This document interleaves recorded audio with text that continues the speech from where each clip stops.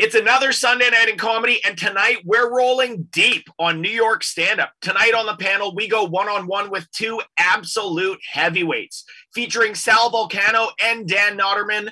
We're talking stand-up specials, podcast networks, late-night TV, and the state of the New York scene. I'm Dean Young, and we're about to go inside the joke.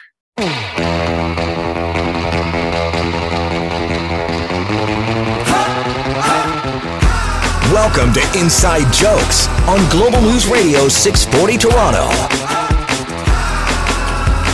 Welcome back to an all-new Inside Jokes, baby! Right here on 640 Toronto. And of course, as always, streaming everywhere on Tay Internets on Global News Online, coast to coast across Canada, North America, all of the planet Earth. You can listen to us on Global News Online. And as always, brought to you by our lovely friends at Hakeem Optical, helping you spot hecklers in the crowd since 1967. I am losing my voice. I don't know what's going on. I don't know if I have the Rona once again. Who knows? But tonight, I have our producer, Vince Tedesco, on the line. And tonight, Vince, we are going New York. It is all about the New York stand-up scene. We have two absolute OG crowd killers on the show tonight, and it is all about NYC, baby. NYC is the place to be. Dean, you know it's a microphone, eh? You don't have to yell. I know. I bring the ruckus. Yes, you do bring the, but for some Wu-Tang. Since we're talking New York, I bring the ruckus. I know. Hear yourself. It's a microphone. Don't worry. Well, I am very excited though, Vince. It is all New York tonight. We have two comics who, one of them is like an old school touring club comic who has appeared on pretty much the entire gambit of every single late show. That's Dan Noterman. You're going to be talking to him. And we also have Sal Vulcano, who he's built a mass audience with his podcast network. This guy's spinning a lot of plates. He's coming to Toronto live at the Queen Elizabeth Theatre coming up. A lot of our listeners also might know him as from the cast of Impractical Jokers, which has been going strong since 2011, which I'm going to talk to him about that. That is a pretty long shelf life for a comedy series, a prank comedy series like that. It's all New York, Vince. All New York. Before I woke up this morning to come on the air and realized I was in the middle of puberty, apparently, I was going to maybe sing a little Alicia Keys. I was going to do a little in New York, concrete jungle where dreams are better, like that, you know? But I mean, I don't know what's going on with the voice. I wouldn't quit your day job or this the job. World needs, the world needs these velvety Dean Young pipes. There you go. But that's it, Vince. Huge panel, huge show. We've got Sal Vulcano. We've got Dan Noterman. All about New York. It is a stacked panel right here. Let's get into it right here on Inside Jokes.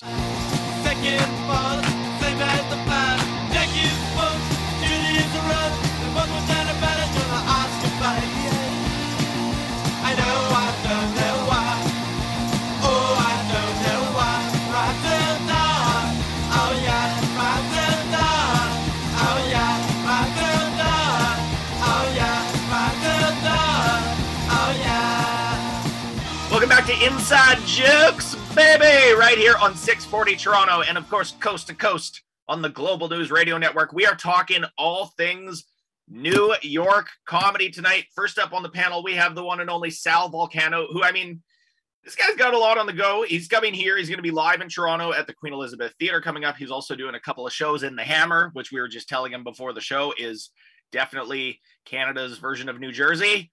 He asked if that's a good or a bad thing. I think you go there and decide, but our listeners will know Sal Vulcano. I mean, he runs a podcast network. A lot of our listeners will also know him as one of the cast members from Impractical Jokers, which has been going strong since 2011, which that is quite the shelf life for a comedy show. Sal is on the air. How are you doing, man? I'm doing good, and thank you guys for a nice introduction. Dean, you're one of the first people, I swear to you, that pronounced my last name correctly. Really? What do people always go? In 15 years of being in the public, they say, well, I just accept it. You know, I don't ever correct anyone, but they say Vulcano and Volcano. I pronounce it Volcano, and I'm telling you, you're one of maybe 100 out of 100 that do that. I was like, really? wow. Oh, well, we don't mess around in Canadian radio, Sal, you know? Yeah. That and Vince makes sure he always books Italian people on this show. So I have no choice but to know the pronunciations really well after 7 seasons of this. But it is exciting. I mean, I know you've been to Toronto before, you've gigged here before, but you're going to be at the Queen Elizabeth Theatre coming up. I mean, you're a busy dude. You have a lot on the go. One thing, again, a lot of our audience does probably know you best from Impractical Jokers and people Sure. who your stand-up as well. But of course, you're also running the podcast network, and that's the curious thing for me, because I mean, a lot of comics, have sort of used podcasting as this calling card and this new way to sort of reach a different audience.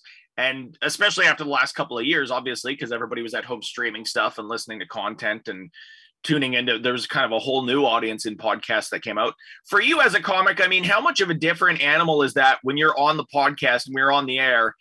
How different is that from the Sal that we get on stage? Because obviously when you're on stage, you're sort of like a dialed up version of yourself. It's sort of, you're kind of a, every stand-up is kind of a caricature of themselves in a way. Sure. You're stepping into this thing. I feel like a lot of comics like podcasting because you kind of get to strip that away and just be sort of raw and real with your audience in a way that you kind of don't do in your material. Yeah, absolutely. I mean, I get the biggest comment I get on the podcasting is for people that love the show, and they're like, it's so different and interesting to see you speak freeform for a couple of hours instead of just being, on those little snippets on the show. We really get to know you. They get to know me a lot because the show's been on so long. Yeah. But definitely just to get into like the podcast, it depends on the day you'll catch us on the podcast, because like, I'm sure I'm playing a heightened version of myself on that too. In a way. Like, I don't know, just, we're there to mostly just like get laughs. So me and Chris and I do another one with a comedian named Joe DeRosa about, we fight over food. So it all came out of the pandemic because I wasn't touring, and Joe and Chris, we tour together, and they're two of my best friends who've always talked about doing a podcast. I'm like, let me do something that'll, keep my creativeness going, get a revenue stream in here, and, maybe get a new audience. So I started two, and then we were like, why don't we just start a network, and we're going to start showing some comedy specials on it now and stuff. And yeah, so it's been great. So I guess I can kind of am more like, I mean, it's hours of conversation, so it's definitely learned more about me kind of thing. But yeah, I mean, we are, if you watch the podcast at all, I mean, we are a bit extra on it. Well, and it's kind of fun too, because it's funny when you are listening to comics doing podcasts, you can always tell when somebody's not having a conversation, they're all of a sudden like doing a bit, they're like workshopping a bit without even realizing it. But I think for audiences, it's cool too, because people who are fans of your stand-up and people who have seen you on stage and seen you on TV, they're kind of getting people get kind of a glimpse inside the green room, because comics love hanging out with other comics and just talking shop and just riffing off each other, and just because you're all wired the same, you have to be around each other. So it's kind of podcasting in that way gives audiences a chance to sort of step into that and be behind the scenes with you guys a little bit. Yeah, absolutely. I mean, we I wonder if I'm sure of it. I'm sure that like conversations we've had over the last like 2 years in the podcast have actually inadvertently, but have become bits on stage, because we hit something that's really funny or a story we've never told each other. And I'm like, have you done that on stage yet? And then we'll be like, no. And then like, all of a sudden it's in the, so it's a good way to create, material too. Just shooting the shit with your comedian friends for a couple hours. That's exactly it. If you're right. Like comics always want to hang out with other, like if I'm at like a wedding or something, like I'll try to find the other comics or something. You know what I mean? It's just like, you just kind of like, all right, let's find someone that we could just make fun of everything. It's the island of misfit toys, right? Like that's what we were talking to so many comics this summer when Just for Laughs returned to Montreal. Everybody was like, the last couple of years when everything was sort of up and down, yes, people were gigging and doing stuff online and all that, but the one thing that people missed the most was just being able to be at a fest and hang out with other comics and bullshit each other. And, it's just, you got to be around your own kind. Do you think too, like after, we've had a period now where so many people were at home, downloading albums, watching new specials, listening to podcasts, streaming stuff. I feel like there's almost going to be this sort of resurgence in a way where we're going to see a lot of new audiences coming out to live stand-up that maybe that didn't do that before. And all of a sudden they're like, oh, I watched all these specials and I started listening to this comic on this podcast. I want to go out and watch live shows now. I mean, I hope that's the case. And I think we've been seeing it as well. I think we've already proven it. That wasn't the intention when I first started, but once you kind of make a mark and like, there's like, this is kind of like this nucleus of podcasts, comedy podcasts on the East and West Coast here. And like, they're the big ones. And it's kind of like, it's weird. They all have each other as guests, especially LA. They did that well. they're really popular out there, and they all feed into each other. And there's like maybe 10 podcasts out there that are so popular, and they're all just guest on each other's and kind of glean each other's audiences. New York, it's not as prominent in the podcast space, but like we have some big ones. So when we started doing ours, it kind of like, you know, and nothing was going on. It was like, it made a splash, and then we kind of ingratiated ourselves into that world. And so we've gotten other podcasts fans on ours. And then you kind of see that, because I could tell when I'm doing comedy or when I'm on stage or when I meet people, like who's a fan of me from Jokers, who's a fan of me from this or this or this. And I have seen that like the podcast audience is a loyal audience, man. I used to do a podcast with my buddy Brian Quinn, who's one of the guys on the Impractical Jokers. Yeah. We started in 2013, and it was like that audience was as loyal, if not more fiercely loyal, than even the television audience, because they're just an engaged listener. They're really opting in to be like, I'm going to stop and listen to you for an hour. You know what I mean? It's not even like, it's like the show is like, all right, it's half hour commercials. It's all different things going on. It's like not that granular, but like that the podcast audience are like, it's the move. If you're a comic right now, it's the move. You gotta, that's how your audience can find you, you know, especially with clips and stuff online. All of a sudden I'm giving like a podcast workshop all of a sudden on this. Guys, jot this down. Do you have a favorite guest on the podcast or type of guest? Like, is somebody stick out of your brain? Like, oh, I loved when he came on or she came on, or do one of those kind of stick out? Yeah, I mean, so we you know what it is. All of our guests are comics and friends from New York, so they all contribute in a different way. Recently I had Stavros on. I don't know if you know Stav. He's a Greek comic. He's really funny. He was a blast. Ian Fidance, buddy, was a blast. Whenever DeRosa comes on, I don't know if you guys know the Taste Buds. I do a one called Hey Babe with DeStefano. Right. Yeah. And yeah, that's like just two washwomen shooting the shit. We talk about it. And then Joe, my buddy Joe, he's just a person that can and will argue exhaustingly about every single thing in like real life, and it's exhausting, but you love him for who he is. And we would have intense fights over food, like screaming at each other. And we're like, why don't we just record this? Like, I remember one time it almost came to blows. We were on vacation and we got into such a fight over like what's better, an Oreo versus the Chips Ahoy. And there was a bunch of other comics around. We were on a cruise, and like, I don't know if you guys know Bobby Kelly. I don't know. Yeah, had him on not too long ago. Yeah, legend. So it was a bunch of comics. Bobby got, and everyone just screaming, and it was like 8 people just like screaming. I'm like, everyone is fighting over such bullshit nowadays. I want to fight. I want that same intensity. I want to turn it into like bagels. You know what I mean? And so we started this podcast, and we literally get beat red screaming at each other over like M&Ms and stuff, and people just love it because they're just like finally just yell at each other over something besides, you know, the world news. It is funny too, because you can go so specific on podcasts. You can go so niche with it, and there's an audience for it. I'll tell you another good couple of guests. I don't know if you know these guys yet. They're newer, but they really are making a mark. They're Foley and Kevin Ryan, H. Foley and Kevin Ryan of the Are You Garbage podcast. Have you heard of them? Oh, okay. No, don't know them. I would if I can give you a rec, I would check out their podcast. It's awesome. It's awesome. Are You Garbage? Two younger comics from New York, and their podcast out of New York is like the most fun one to do. And we had them on, and they're just two great guys. They're Philly guys. And they're just really fun. And the concept of their podcast is, I'll give them a shout out. They have a guest on, they interview the guest, and they give them a series of questions over the course of an hour, all basically a litmus test on how big a piece of garbage you might be. And it's just you know, it's just, the questions are hysterical, and it's so much fun playing and watching. So I would check them out. All right. We'll tell our listeners, Are You Garbage podcast. I mean, I'm going to check that out myself. We're going to come back with more Sal Vulcano right here on Inside Jokes.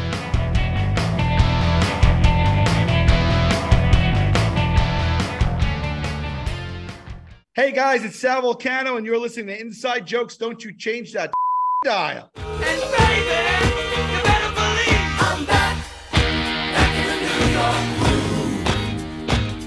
I'm back in the New York groove. Welcome back to Inside Jokes, baby, right right here on 640 Toronto. My voice is getting worse by the minute. We are, of course, brought to you by our good friends at Hakeem Optical, helping you spot hecklers in the crowd since 1967. We are talking New York stand-up. We have Sal Vulcano, who is coming live to Toronto, and also The Hammer coming up, but he'll be here in Toronto at the Queen Elizabeth Theatre. One thing I want to get into with you, Sal, actually, is like, and obviously this plays into what you do on Impractical Jokers, but you also came up in improv, which is kind of funny because there's a lot of stand-ups out there who are like stand-up purists. They're always like, improv, that's not a thing. That's its own separate thing. You're kind of already nodding your head. There's a lot of comics who like thumb their noses at sketch, thumb their noses at improv, refuse to dip into anything else. But for you, I mean, it's obviously, you know, played a big part in what you do as a stand-up on stage. It certainly plays a big part in this show. I mean, how much did improv flavor what you do as a comic? Because I feel like there's a lot of comics that are sort of missing a secret ingredient there just by sort of like shunning that, you know? It's completely different skill sets and muscles. I mean, I know comedians that don't like improv and are like, oh, they shit on it and stuff, you know what I mean? Or sketch. I'm like, I love everything. I love comedy. So growing up, SNL was the hugest thing for me. Coming up in New York City, we had the Upright Citizens Brigade. I love sketch comedy. I started doing improv in high school, and it's a great asset in a world to tap into. It's really it's two different things, you know. It's like, if you're a great comedian, doesn't mean you'd be a great improviser and vice versa. You know, like stand-up is a different beast on its own, but so is improv. And you could hit some comedic heights in improv that you can't, you know, in stand-up and vice versa. I mean, when you're on stage with a bunch of people and you're creating something out of nothing and it's going perfectly, and you guys are communicating just by understanding, you know, what the next cues should be and everything. It's like, you know, some of the biggest pops you'll get in doing stand-up is when you're doing crowd work, because of the spontaneity of the moment. You can't recreate that. And for me, that's what improv is based on. It's 100% spontaneity. So those kind of moments that are electric come up a lot in improv. So for me, it feeds a hunger that I have to, you know, for comedy. So I love it all. I think it's important to have a good skill set with all of them, but yeah. And I've also seen improvisers try to become comics, and that's terrible too. But I love it. I love it all. I love it all. I feel like we are going to see, I mean, you know, we've been talking to a lot of Canadian comics about that too, but I think especially after the last couple of years where comics, you know, clubs were on pause and tours were on pause and stuff like that. So a lot of comics did have to be more resourceful and go, well, you know what, I'm going to put out viral videos now. I'm going to do a podcast. I'm going to record an album and release that. So I think we're seeing a lot of comics who might've been like, I'm a stand-up purist, that's it. But they all of a sudden had to branch off into different things. Now it's they need it. You know, exactly. Now everybody's like, nah, actually, it's all sort of like you said, it's about loving comedy. It's like, these are all just different things at your disposal, you know? That's how I got found as sketch comedy. So that's what took us to getting an agent, and our first break was sketch comedy. So for me, it's like, and doing it like improv was, you mentioned about like, how does it contribute to the stand-up stuff? It does, because it's a lesson in commitment, really, and listening. So like, those are the two biggest things in improv. So like, you got to commit to your choices, and you have to commit to a bit. And if you're up there and it's dying and no one is laughing, the worst thing you could do is to stop committing. Commit through it as hard as you can, and one of two things is going to happen. They're not going to fault you for it being so bad because you committed and that they appreciate that, or you're going to commit so hard that you're going to dig yourself out of the hole or something like that. But you just, even when it's bombing, you got to commit. And so that kind of helps with like when you're first starting in stand-up, you've been around that feeling before, and you know to just stay the course, you know what I mean? But, you know, so that's a thing. And then listening too. Like, you can't improvise. Like, the biggest thing you have to do with improvising is listening. So if you're on stage, a lot of comics will just get up there and like, I've seen comics, I should say, get up there and just talk at the audience, or just like, you see them going through their bits like they're in the mirror or something like that. So like, you know, the secret is to make it just feel like it's new every time you're saying it. So it's like, for me, the most important thing I can do is be completely in the moment. Otherwise, I'd shoot myself in the head because I'm sick of my jokes, right? I'm just sick of them. You know what I mean? I'll have 90 minutes of jokes, and I'll hate every one of them. And when I get to the new 5 minutes, I'll feel like a new person. But being in the moment is good, because I want to engage with the audience and stuff. So like with improv, you're not just talking, you're listening at all times. So there's like skills that you can, take over. Again, this is my workshop will be on Monday nights. It's going to be $35 over Zoom. Or you can go in person. It's in Hamilton. The workshop. At the Hammer, as you call it. In Why the do you call it Hammer. the Hammer? Why do you call it the Hammer? That's what Steel Town, the Hammer. Steel Town. That's Pittsburgh for me. Yeah. Steelers. I'm a Steeler fan. There you go. I think, you'll love it then for sure. It is so true. I mean, it's all about sort of like riding that energy in the room and feeling out the audience. Like you said, there's those comics who you can tell they go up and they're just doing like this rehearsed thing as if the audience isn't even there, like as if they're doing a monologue.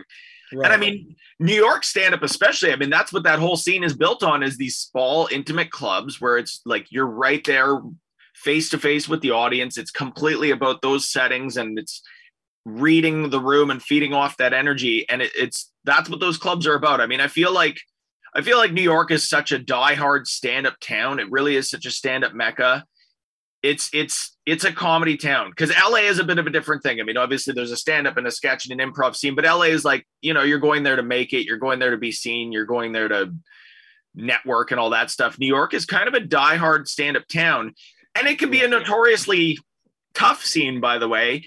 For you, I mean, coming up in New York, how essential were those rooms where like the audience was notoriously didn't take any shit, like rooms that were notoriously tough? How essential are those sort of workout rooms in New York? It's crazy. I mean, like, there's no better place to do comedy, I think, especially if you're working out. But like, in New York, if you really wanted to, you could do 6+ spots a night, and you just hopping around even more, like, so to get those reps in. But New York also has, it's not just clubs, it's alt spaces and rooms and theaters and bars, the back of bars. So like, I'll go in and do a spot at the Cellar or the Stand, and then I'll go to some East Village club, bar, and I'll go to the downstairs in the basement or the back of that bar while the television's on and people are talking and there's like 6 people there. I'll do that right after a club. Yeah. And so, you could kill in the club and go to the bar. And I've had someone just like throw an ice cube at me. Like there's like 6 people, one's asleep and I'm doing the same exact jokes, and it's just like, but you got to do that. I love that. You know what I mean? That's the part of it. So New York, I don't know what place is better than that for you. I like going to LA and doing comedy, but you can't do as many, it's like you do a couple of shows a night in front of but it's just not the same. You're right. It's just like, there's this kind of a grind in New York that I don't necessarily see. It's you can grind there the way you can't grind anywhere else. Well, and I mean, you of course do have the clubs that are absolute comedy meccas, but like you were saying, New York, it's kind of funny, like all those places in the Village that used to be these heritage music spots, all the like old folk houses and stuff like that. It's comedy now. Those are like you said, those alt shows, those spaces in the back of bars, those places where you can just go do these random things. Because I mean, we see that a lot in Toronto too. We have our clubs where comics get very comfortable and they can play to the same audience every Sunday night and they can kill there, and that's their crowd. But you need to be able to step outside that too and take some risks and be able to work different audiences to actually get into this and do this.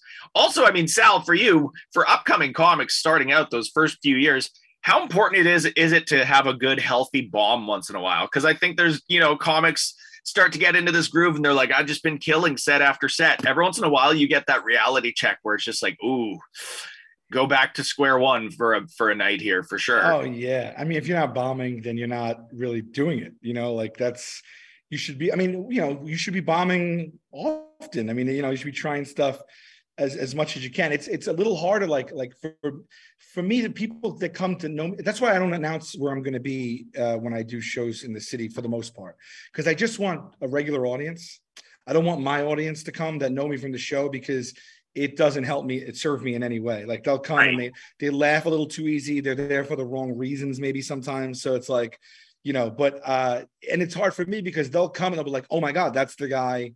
Either they came to see me, they're like, holy cow, that's the guy from television. And then they're like, all right, so he should be the funniest person in the world. But it's like, yeah, I can give you the material that works, but I'm trying new material right now. So it's like, in my head, I'm like, hey, these people are going to have to see me bomb. And then they walk away with it. And they're like, yeah, we saw that guy, on a Tuesday night, at this club. And it wasn't, it wasn't great. It's like, yeah, but that's the gym. You know what I mean? Like, so it's like, but it's weird when there is like an underlying pressure when you're already known, because it's like that they only want, they're like, all right, this is going to be, but so that's a good thing for me too, is like, bombing, it's just, man, the bombs, you ever have people come on and talk about their bombs? I had all the time.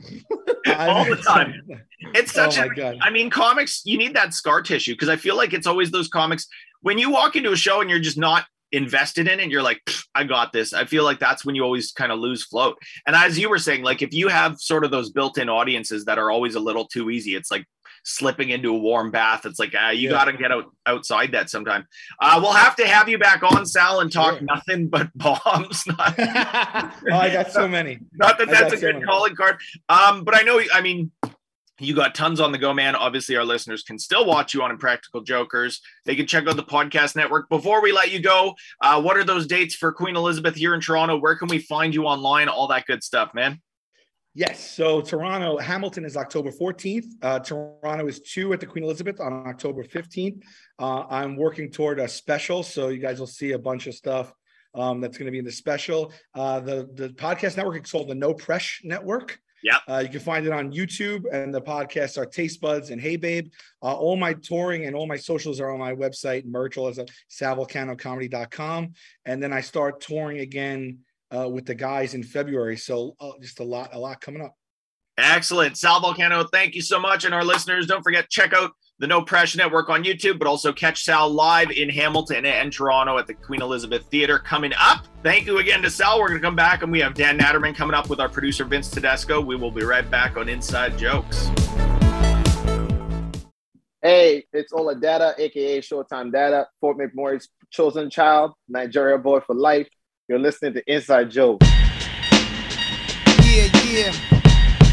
Hey, yo, Black, it's time. Word, it's timing. It's time, man. All right, begin. Yeah. Welcome back to Inside Jokes. I'm Vince Tedesco, taking over the back half of this episode and sticking with the New York theme of things. I have on a guest that I've always been a fan of, and I've kind of always wanted him on the show. Native New Yorker, cutting his teeth, been in the game for a while, and a regular at one of the most iconic comedy clubs in Manhattan, the Comedy Cellar. Please welcome to the airwaves, Dan Natterman. Dan, how are we doing? Fine. How are you? Not quite a native New Yorker. I'm actually from Connecticut originally. Okay, well, it's in the but area, I've been in New York, a long time. So if you want to say native New Yorker, well, that's I guess I qualify after almost 30 years here. 30 years. And how many, like, for those who don't know you, because I mean, obviously I'm a fan of your stand-up. I followed your career. You've gone through every sort of medium possible. I obviously remember you as one of, like, the comics that would appear on Letterman, or I mean, you had a stint on America's Got Talent, for those of you who have somewhat of a recent memory, not too long ago. But how many years now have you been in the comedy game, for those who don't know you? About 29 years now. 30 years since I've moved to New York, about 29 since I've been doing stand-up.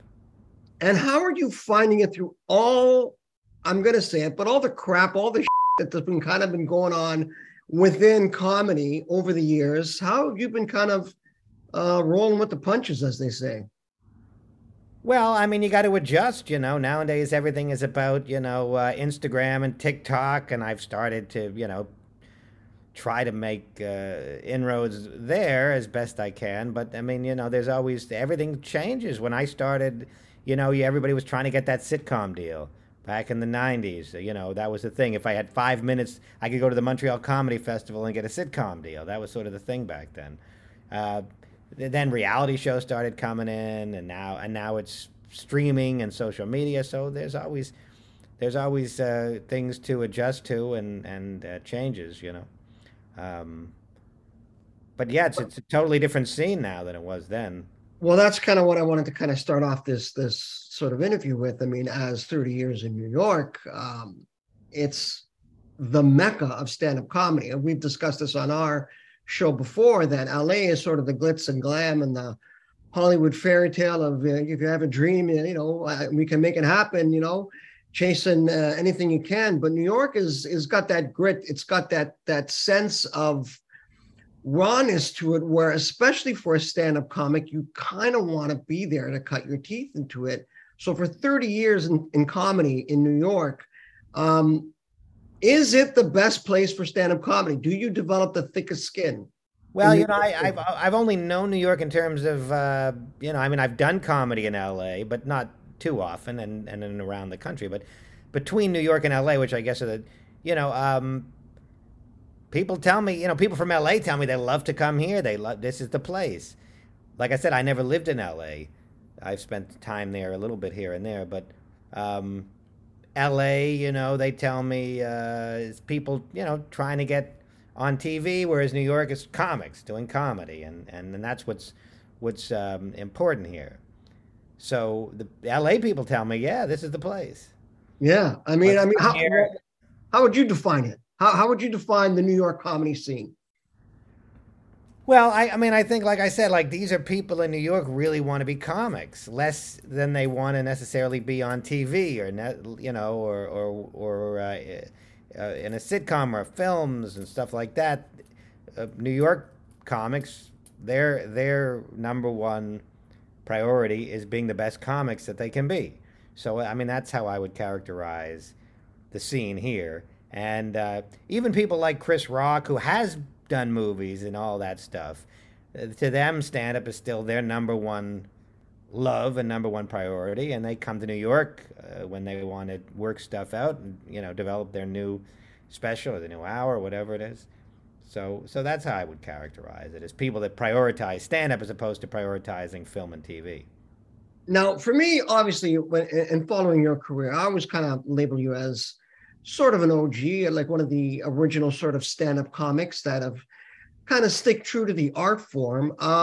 But in the new ages, as we touched, of social media and TikTok and everything like that, your experience with America's Got Talent, and how are you finding this transition?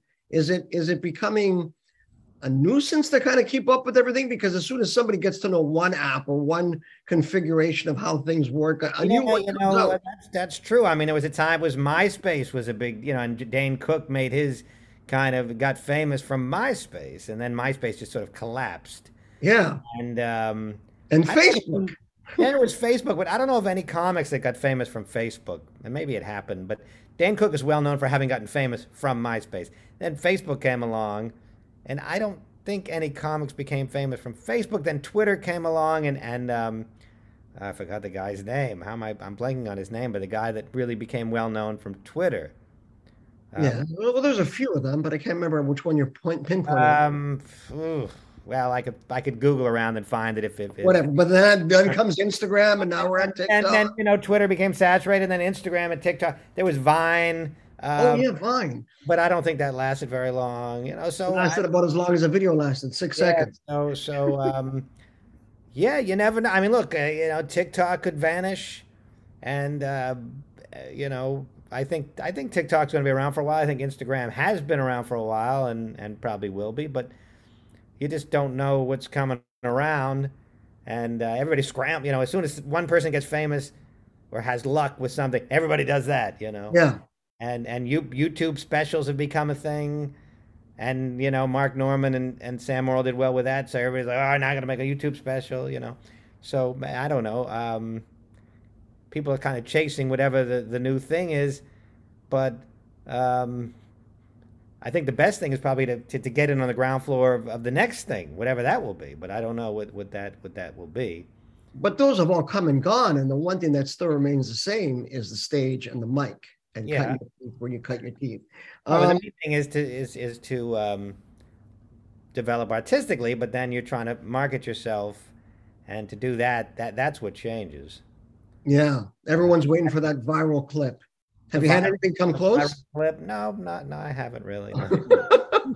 No, I haven't had amazing luck on TikTok or Instagram as of now. And then there's podcasting, of course, and I was sort of an early adopter of that. I've been doing that for a long time. Well, hey, I've always been a fan. I've always kind of loved kind of your achievements throughout comedy and the whole industry. But I want you to stick around more with Dan Natterman when we come back. I want to dive into more of kind of how the whole America's Got Talent and getting on Letterman and that had kind of it all affected your career. And more importantly, where you see it all going, what the industry of comedy looks like. More with Dan Natterman after the break. This is Inside Joke, 640 Toronto.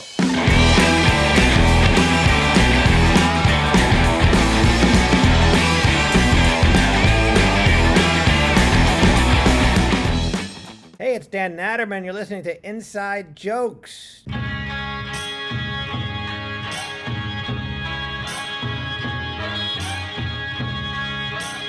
Welcome back to Inside Jokes. I'm Vince Tedesco. With me from New York City via Connecticut, as I found out. I'm not a native New Yorker, but has been cutting his teeth and hitting the pavement there for the last 30 years. Dan Natterman. Dan, we've touched on a bit of the whole evolution of comedy through social media. I remember you obviously from late night and the experiences with Letterman, and you did Conan. Are those days long and gone now? I mean, that used to be a thing. I mean, they're still around. There's still talk shows. There's still Fallon still has comics on, and those guys and Nicole Baird and all that. But it doesn't have the significance it once had. You know, the '90s you could get on the Tonight Show and be famous, or in the '80s anyway, and before I even started, and you'd be famous from those talk shows. But because everybody was watching Johnny Carson or David Letterman. But nowadays, there's so much more to watch. People are, there's streaming, there's cable, there's TikTok and Instagram. People watching videos and spending their time on social media. So there's just less people watching these shows. So yeah, you're not going to become famous from doing one Tonight Show appearance. Well, people become famous on the Joe Rogan Experience. I mean, hey, there's something. Yeah, that's right. There's podcasts. So there's other ways that people get known, but generally speaking, not from those late night talk shows. It's something to do, and it's certainly not a bad thing. And you'll get some attention, but not the way it used to be. So yeah, are the days gone? They're going. They're not gone, but it's not what it was. Yeah, as a working comic in New York, I mean, your home club is the Cellar. Do you tend to see a lot of comics and hit the stage and kind of see how their progression is going and what's happening with that? Do you find that there's a lot of fads in comedy? Like that there was a cultural point, a lot of cultural comics were breaking out. Sebastian's one of them, Joe Coy and Ronnie Chang. I mean, everyone's kind of not using it as a crutch, but hinging towards their culture to kind of make it. And then there's obviously the stuff on social media and that whole brand of comedy and content creators. But from a true stand-up, I mean, hey, did you ever notice the observational comics? I guess there's comics that are, that are trying to tackle all the cultural division we have here in the United States, that are trying to be that too relevant in terms of taking on, we saw Chappelle did a lot with, the transgender revolution, if you will. So there's people that are trying to be controversial, I guess. You know what I've seen less of? I've seen less of the characters than I saw, like Dice Clay and Bob Nelson was one of them too. Who was? Bob Nelson. I don't know if Bob you ever Nelson, Kinnis with his screaming. Yeah. Rodney Dangerfield with his, no respect guy. I don't think I'm seeing quite as much of that stuff going on these days. Well, I think that is all still reluctantly on social media. I mean, those are the people that never leave the house. They feel comfortable in their room, dressing up or creating. Maybe that's where it is. But in the stand-up world, I'm not seeing that kind of thing as much as I used to. Actually, you bring up, it's not really a fad, but I was just talking to Ophira Eisenberg last night, who works at the Comedy Store. I said, I'm noticing a lot of therapy jokes that I never saw before. It seems like everybody's got a joke about being in therapy here in New York anyway. And I never used to see that. And so I just remarked to her that's interesting. I'm hearing a lot of therapy jokes that I never used to hear. I would hardly call that a trend, but it's just something that I've noticed that I had not noticed in the past. Now, in relation to your comedy, I mean, and your stand-up and your sort of evolution, how good is it to get on stage and have one of those healthy bombs, like just to eat it on stage? How good is it for a comic? Well, I don't know. I never perceived it as necessarily a good thing. I mean, I will say that sometimes when you're killing too hard, you're like, well, this I'm not growing here because I could say anything and they're laughing. So that's not good. Right. When like literally anything out of your mouth is getting a huge laugh, it's satisfying, but it doesn't help you grow. But I don't think bombing helps you grow either necessarily. So I don't know that. Maybe some people find it cathartic or beneficial. I don't. But I like an audience to be discerning, though, to not laugh at everything and to make me, have to work for it and demand that I give them something interesting and well written, rather than just laughing at anything and everything. When you're working out material and kind of when you're hitting the cellar on the off nights and trying to kind of work out some new material, new bits, how important is it to kind of have that energy in the room that is kind of respecting the art form? Well, I mean, working at new material, that's a whole, thing. I got to be comfortable. And and at the Comedy Cellar, I always feel pressure.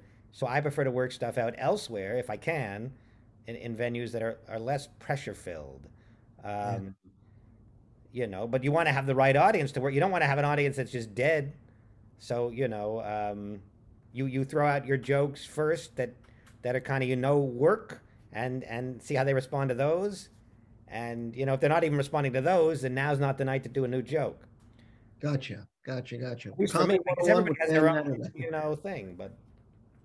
Well, I hear. Listen, we've mentioned off air before that the Cellar brings in a lot of Canadians, and you got a lot of people from Toronto that come down here. It is your home club, so if you ever are in the New York area, head down to the Comedy Cellar. Check out Dan Natterman. He's one of the best. I love you. I love your stuff. I love your material. One of the best jokes ever was how Star Trek was bullshit because Spock would have always said, "I'll Google the coordinates," and you're like, well. You know that it was all made up because if it's supposed to be in the future, why aren't they Googling anything? One of my favorite jokes from Dan Natterman. Dan, thank you for your time today. Thank you. And when I'm in New York, we'll check you out at the Cellar, buddy. Okay, see you there. Have a good day. Perfect. Thanks. Hi, this is Alicia Carusi, and you're listening to my aunt, Sandra Carusi's Comedy RX. This week's Comedy RX is Sal Volcano. Enjoy. I got a package delivered to my house. It was addressed to Stacey Wu. I don't know Stacey Wu. Never heard of her, never met her. So I figure, okay, it's a mistake. I'll toss it to the side. I'll deal with it later. Weekend comes. I take a weed edible. Later that night, I'm chilling. I'm like, all right, let me open up this package. See if there's a contact info for this Stacey. See if I can let her know that I have her stuff. So I open up the package. Sure enough, her address is in there, her email address. And it is a pair of pants, women's, size 6, sateen dress pants, black, from Ann Taylor Loft. So I'm like, oh, I'm going to get Stacey her pants back. So I open up my email, and I type her email address in. I write right in the subject, I have your pants.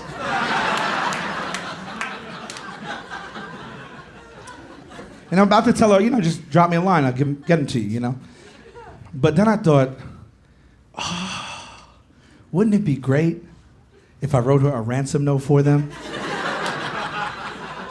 So weed edible. That's what happens.